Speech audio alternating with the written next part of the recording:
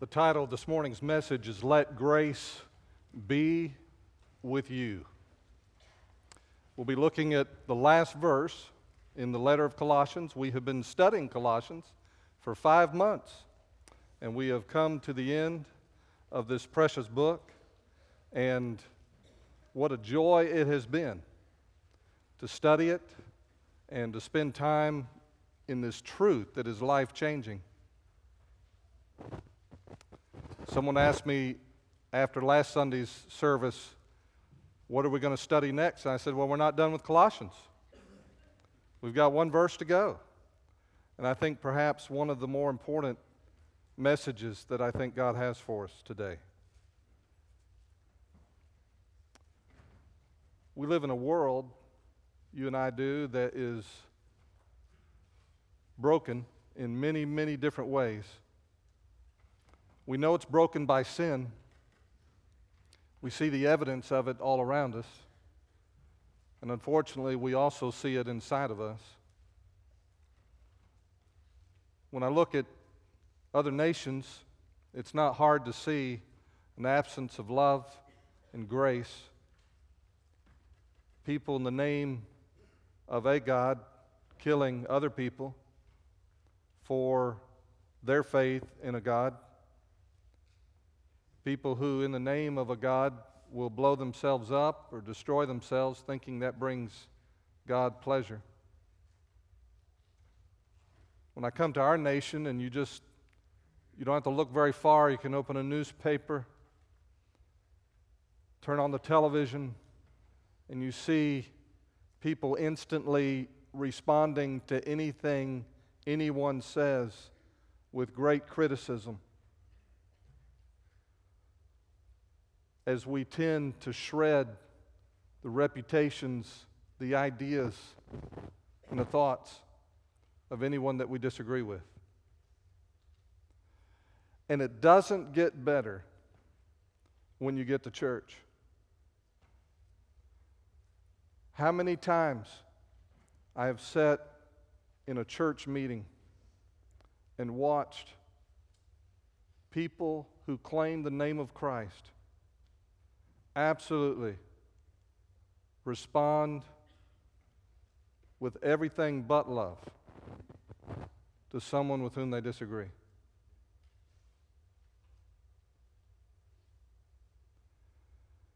And the absence of grace is killing the church.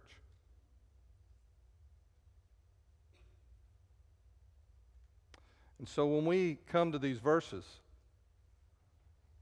it's fascinating, it's interesting, it's educational. And when we read these verses today, we are truly reading about something that we desperately need in Wynn Baptist Church, in every home in Cross County, all over our land and around our world. The title of this morning's message is Let Grace Be With You. We didn't talk about it when we began this study, but in Colossians chapter 1, the last part of verse 2, the apostle writes, "Grace to you, grace to you, and peace from God our Father and the Lord Jesus Christ." That's how he starts the letter. And now in verse 18 of chapter 4, as he concludes the letter, he says, "This salutation by my own hand, Paul." In that day and time, it was not uncommon for someone else to write for you when you dictated. And Paul had, obviously at this moment, an amanuensis, a secretary, who was writing the book of Colossians as he dictated it to them. But he wanted them to know that it came from him, and so he took the pen at that point from the scribe, and he wrote it down. And he said, "This salutation by my own hand, Paul." So they'd know it was from him. "Remember my chains," a reminder of the conditions in which the letter was written, a reminder to pray for him. But then he closes it this way: grace be with you. Grace be with you. As we looked at the first half of Colossians, we discovered all that God has done the moment someone trusts Christ. In chapter 1 in particular, we discovered what a real Christian is. A real Christian is someone that God has changed, whom God has redeemed, whom God has made holy to Himself, someone who is forever different because of what God has done. And then when we came to chapters 3 and 4, we discovered how we are to live in response to what God has done. If these things about me are true, that God has accomplished, how then do I live? And as the chapter opened, he said, all of your focus, all of your attention in life needs to be on the Lord Jesus Christ. Set your mind on things above. Your life is in Christ. Your life is not here. And then he says, because of that, you've got to, and we called it the sin monster, but you've got to put to death your members which are on the earth. I think we need to make a t-shirt out of that. So many people are still talking about starving the sin monster. And we are to say no to the island of sinful desire that still lives in every one of us. And in the face of that, we are to stop and do business with old sin habits and form new godly habits. We are to let Christ have access to every part of our heart. We are to do everything we do in the name of Jesus Christ. We are to build relationships. We talked about that last week. And then he says, grace be with you. What does the Apostle Paul mean? What does grace be with you mean? First, it means that grace is needed now. Grace is needed now. And like so many other things that we learn in Scripture, the only time that you can live for God is right now. The only time I can walk in the Spirit is right now. And the only time I can let grace be with me is right now. There's an immediacy to Paul's words and what he says. Paul is saying that you need grace. Grace is used over 150 times in the New Testament, but very little in the Gospels. In fact, the Apostle Paul uses the word grace of those 150 times. He uses it 114 times in the 13 letters that he wrote. He opens every letter the same way, just like he opened this one. Grace and peace to you from God our Father and the Lord Jesus Christ. God is the source of the grace that we desperately need. I can't conjure it up. I can't make it up. I can't pretend when it comes to grace. Grace and peace to you from God our Father and the Lord Jesus Christ. He says it the same way in all 13 letters. With Timothy and Titus, he adds the word grace and mercy and peace to you. But the words are there. And he's saying something to us as he opens the letter. He ends every letter with the same phrase. The same phrase we see here in verse 18. He says, grace be with you. And sometimes he adds other things to that. But it's at the end of every letter. Grace be with you. Literally, grace with you. And not just any grace.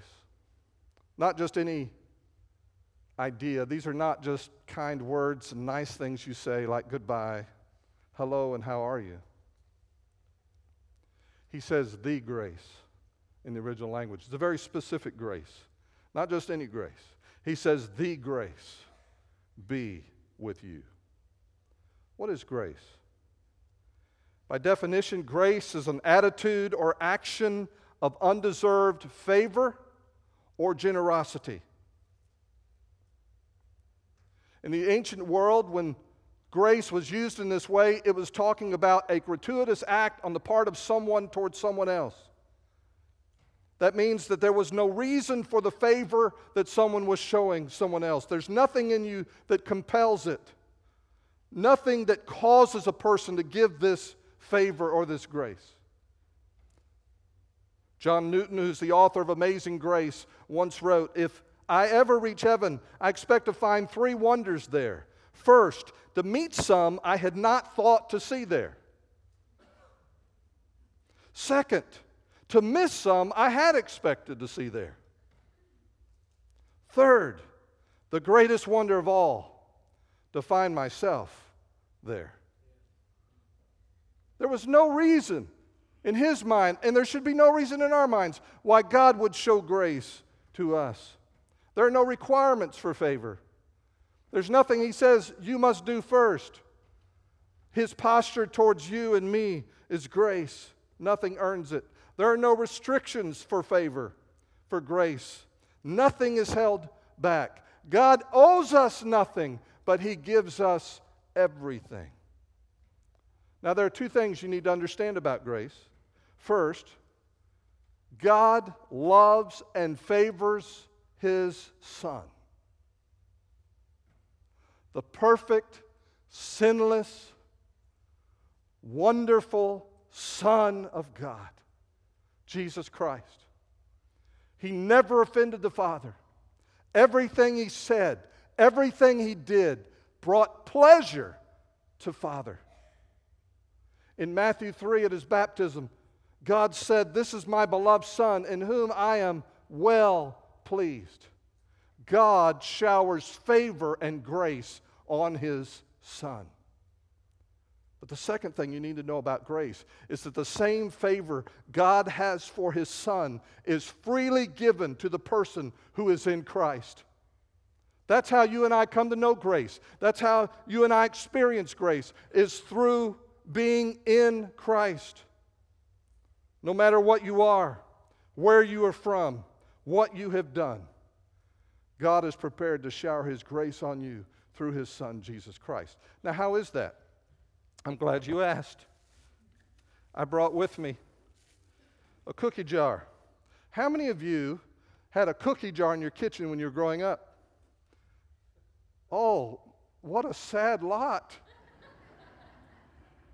Let's try that again. How many of you had a cookie jar in your house when you were growing up? That's a little better. How many of you have one now in your house? I'll see you after lunch. Okay? And the cookie jar was wonderful when we were kids. That's where you kind of, I don't know if you ever did this, but sometimes they were reserved for after dinner or after meals. And maybe, I'm sure none of you ever did this, you snuck in when no one was looking, and you got into the cookie jar, and you got one. And if you had one of those old-timey cookie jars, it had a ceramic exterior that you couldn't see into like this one. And so you didn't know what was always in there. You didn't know what kind of cookies you would find. You just knew that the jar was one of your favorite things.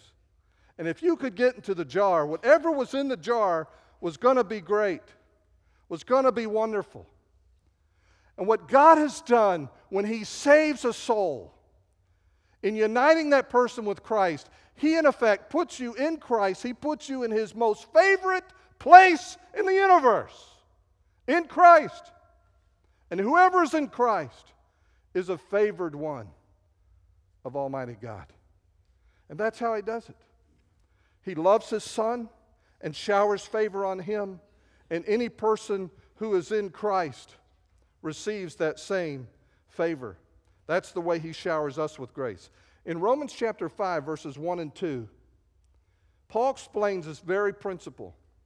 Therefore, having been justified by faith. Now let me say a word about that. Faith is how you and I enter Christ, if you will. Everything necessary for our salvation is in Christ. If you have the Son, John says in his little letter of 1 John, if you have the Son, you have life. Eternal life is in Jesus Christ. If you have the Son, you have life. If you don't have the Son, you don't have life. And so when you and I put our trust in Christ, we are putting our trust in the fact that Jesus took my place on the cross. He died for my sins. And if I put my trust, I abandon myself to His leadership, His lordship, His salvation of me,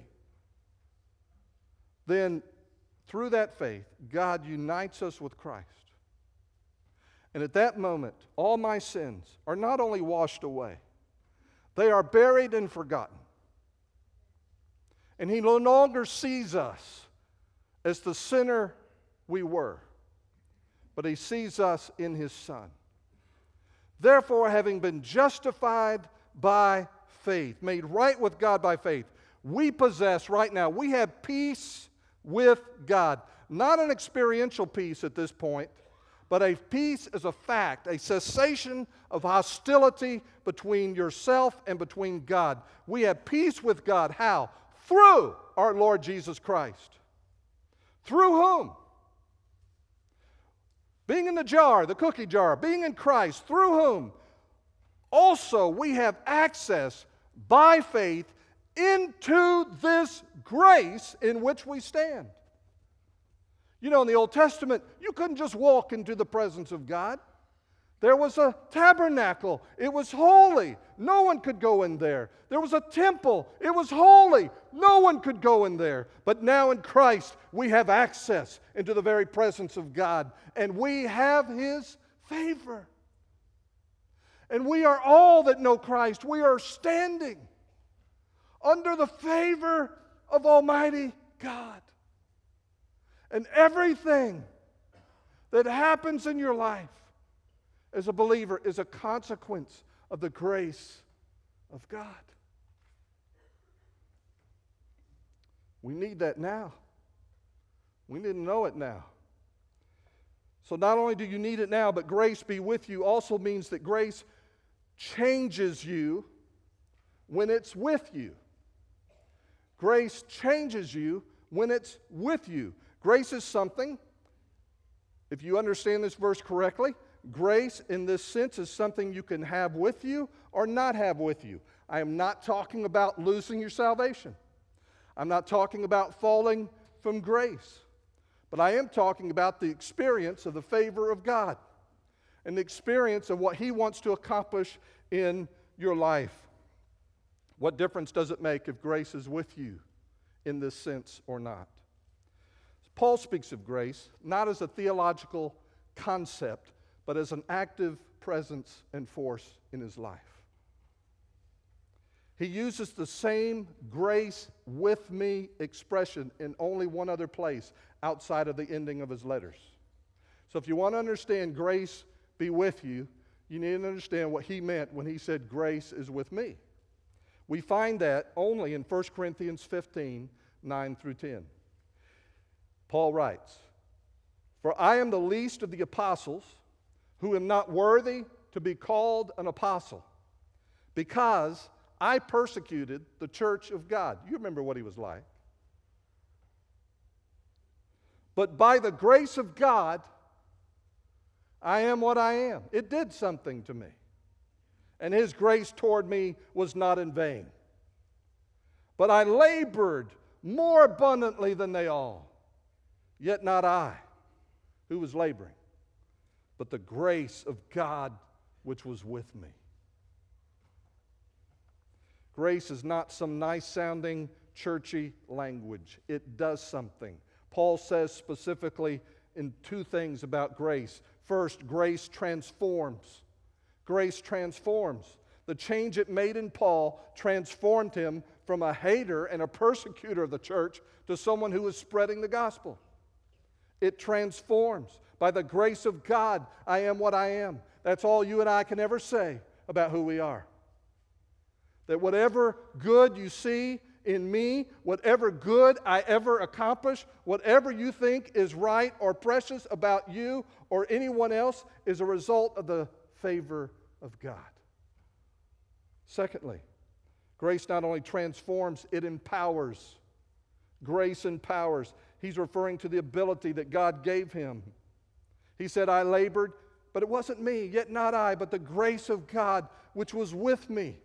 That was the source of the power. That was the source that enabled me to endure sleepless nights and persecution myself and shipwrecks and beatings and stonings. It was the grace of God within me. How far can you travel on a gallon of gas? Well, the answer depends on the vehicle. If you're in a moped, you can go 120 miles. I don't see those much in wind. If you have a Harley Davidson, maybe 50 miles. A Model A Ford, 25 miles. A Toyota Prius hybrid, 51 miles, gallon of gas. A light airplane like a Piper Cherokee, you can go 15 miles on a gallon of gas. A 747 jumbo jet, you can go 0.2 of a mile. A Saturn rocket to put a man on the moon can take you 10 inches on a gallon of gas. But how far can grace take you? Grace can take you all the way through this life and into eternity. Grace transforms and grace empowers. When Paul was struggling to deal with the pressures of this life, good days and bad days, he said the grace of God was changing him and giving him power. Well, not only do you need it now, and not only does grace change you, but grace be with you also means that grace must be a way of life. Grace must be a way of life. This is the missing component in our nation, in our churches. That's why Paul says grace to you in the beginning and grace be with you at the end of the letter. When he says grace be with you at the beginning, he's saying, watch out now. You're about to read something that is from God. Grace to you from God our Father and the Lord Jesus Christ. And this thing that you are about to receive, grace to you, it's going to change you. It's going to empower you. Grace to you. And then when you finish the letter, he says, grace be with you. This thing that you've read, now you've got it. Now you live it. Now you apply it. You've heard it. It should change you. You've heard it. It should give you a new way to live. When he says grace be with you, he's saying as you absorb and apply this letter, may the transforming and empowering grace become a reality in your life. If grace is God's favor towards his child, then to live as a person where grace is with you means you live constantly in the presence of the God who is giving you favor. How can grace, this favor of God, become an active reality in my life? How? First, I must remind myself daily of his grace. Martin Lloyd-Jones used to say you have to learn as a Christian to talk to yourself. How many of y'all talk to yourself? Don't raise your hand. The question is, what do you talk to yourself about? And we need to talk to ourselves about grace. We need to remind ourselves that we are men and women and young men and women and boys and girls who are standing under the favor of God. I want to give you an example from the Old Testament this morning of what it means to remind yourself daily of his favor. It's found in Joshua chapter 1, verses 2 through 5. The verse will be on the screen. This is a moment where Joshua is becoming the leader of the people of Israel. Moses has died. For 40 years, Joshua never had to make a decision. All he had to do was do what Moses told him to do. And for 40 years, he watched Moses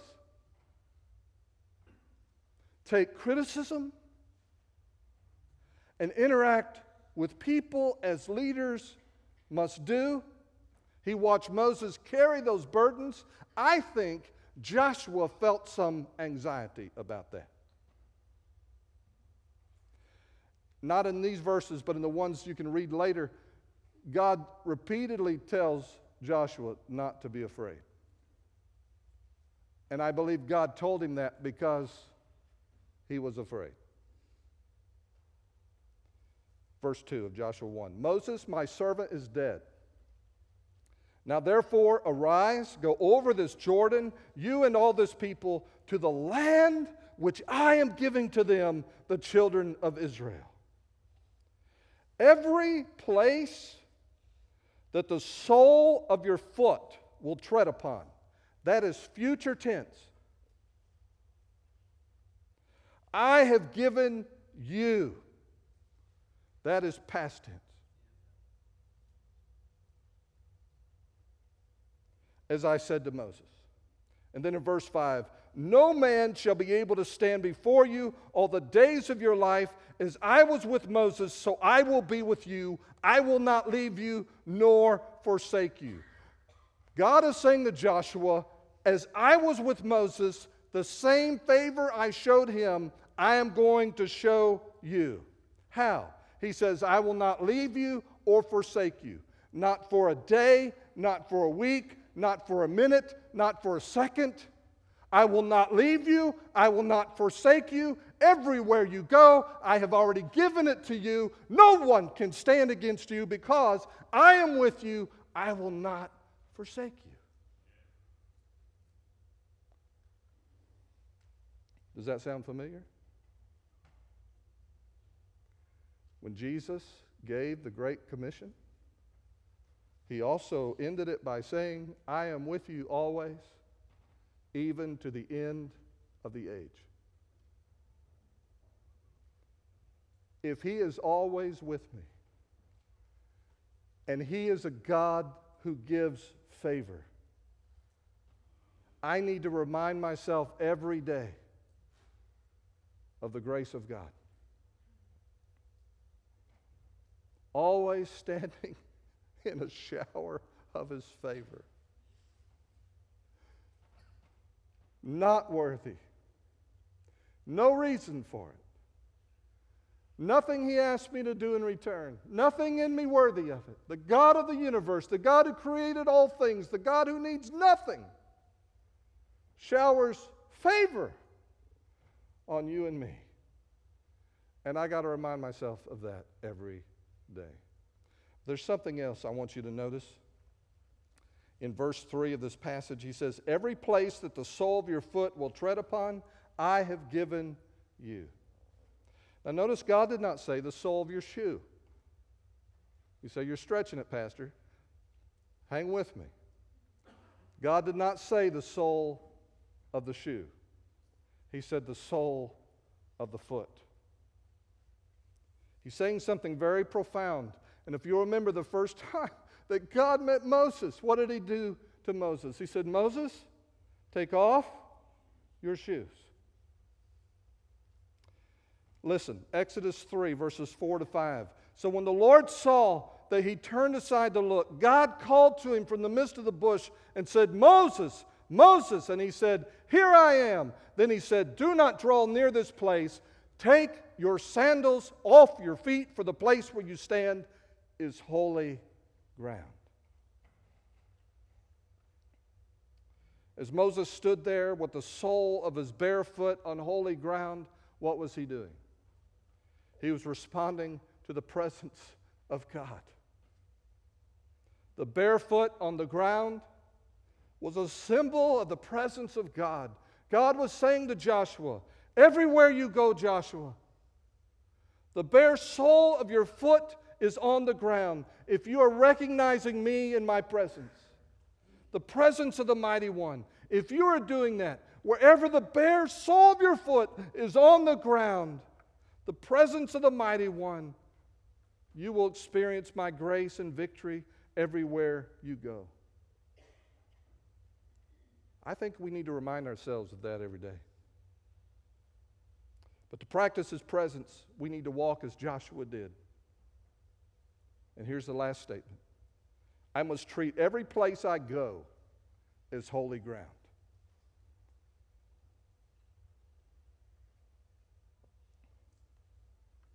You and I really need a kind of double vision.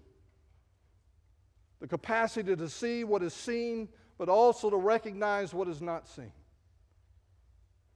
That at this moment I'm standing on a carpeted surface on a platform in a brick and mortar structure, But I have the capacity, and so do you, to recognize that this is holy ground, because every moment of every day we are standing under the favor of God in His presence. Last July, in a hospital room, a woman that used to sit back there, Ann Nethery, was having tests done to discover later that she had cancer. Mary Baker, one of our members, went by to see her. 17 years, her friend, but felt strongly that God was leading her to share Christ with Ann. She shared the good news of Jesus Christ with Ann Nethery, and after Ann listened, she said, "Okay, I'm ready." And she put her faith in Jesus Christ. And immediately the old Ann Nethery died, and a new Ann Nethery rose up in that hospital room. A few days later, she got word that she had cancer. And as it progressed week by week and month by month, her body, her physical body, was dying. But her spirit was alive in the presence of God. And members of this church, Gina Clegg's class, Linda Tolan's Bible study group, and others, watched as this woman grew in faith, and she trusted God, and her prayers were answered again and again, and she loved God's Word and grew in her knowledge of God's Word, but more than anything else, she grew in understanding of God's love for her, and it changed her.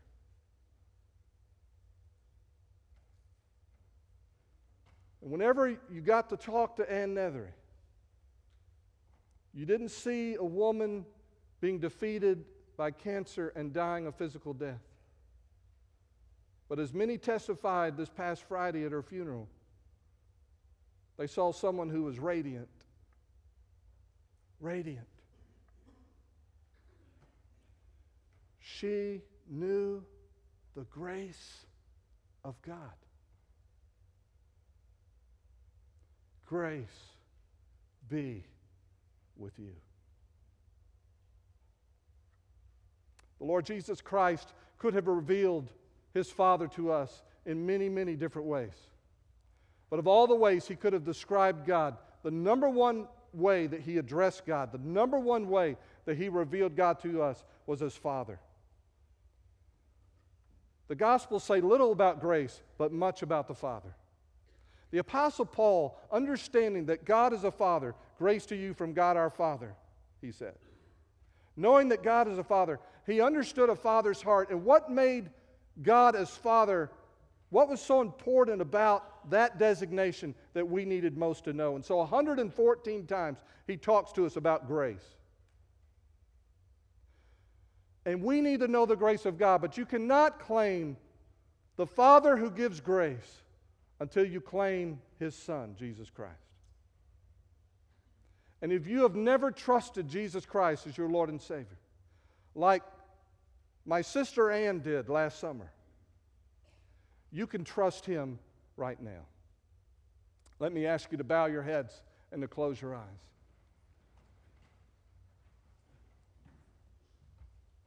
To step into the grace of God is free and easy and comes without any cost to you, because Christ did everything necessary for your forgiveness, everything necessary to change you, everything necessary to bring you before His Father. Jesus Christ accomplished this. By dying on the cross for your sins, He took away everything in your life that was displeasing to the Father, all your sin. And this morning, if you will turn from your life without God, if you will seek forgiveness for your sins and turn from a life without God and turn to Him and cry out to Him and say, Lord, I am trusting Jesus Christ and His finished work for me on the cross and nothing else. Please save me. He will hear your cry and forgive your sins, and you will be standing in grace from that moment until eternity. A prayer for salvation from the heart might be something like this. Father, thank you for what I'm hearing and what I'm learning. Thank you that even though I have messed up my life, even though I have sinned, and even though I'm so tired of living the way I've been living, you still love me and you still want me. And so, Lord, as best I know how, I turn from my sin, and I ask you to forgive me through Jesus Christ. And I'm putting my faith, my trust in Him. And I ask you, Lord, to take my life, direct my life, fill my life from this day forward and for all time.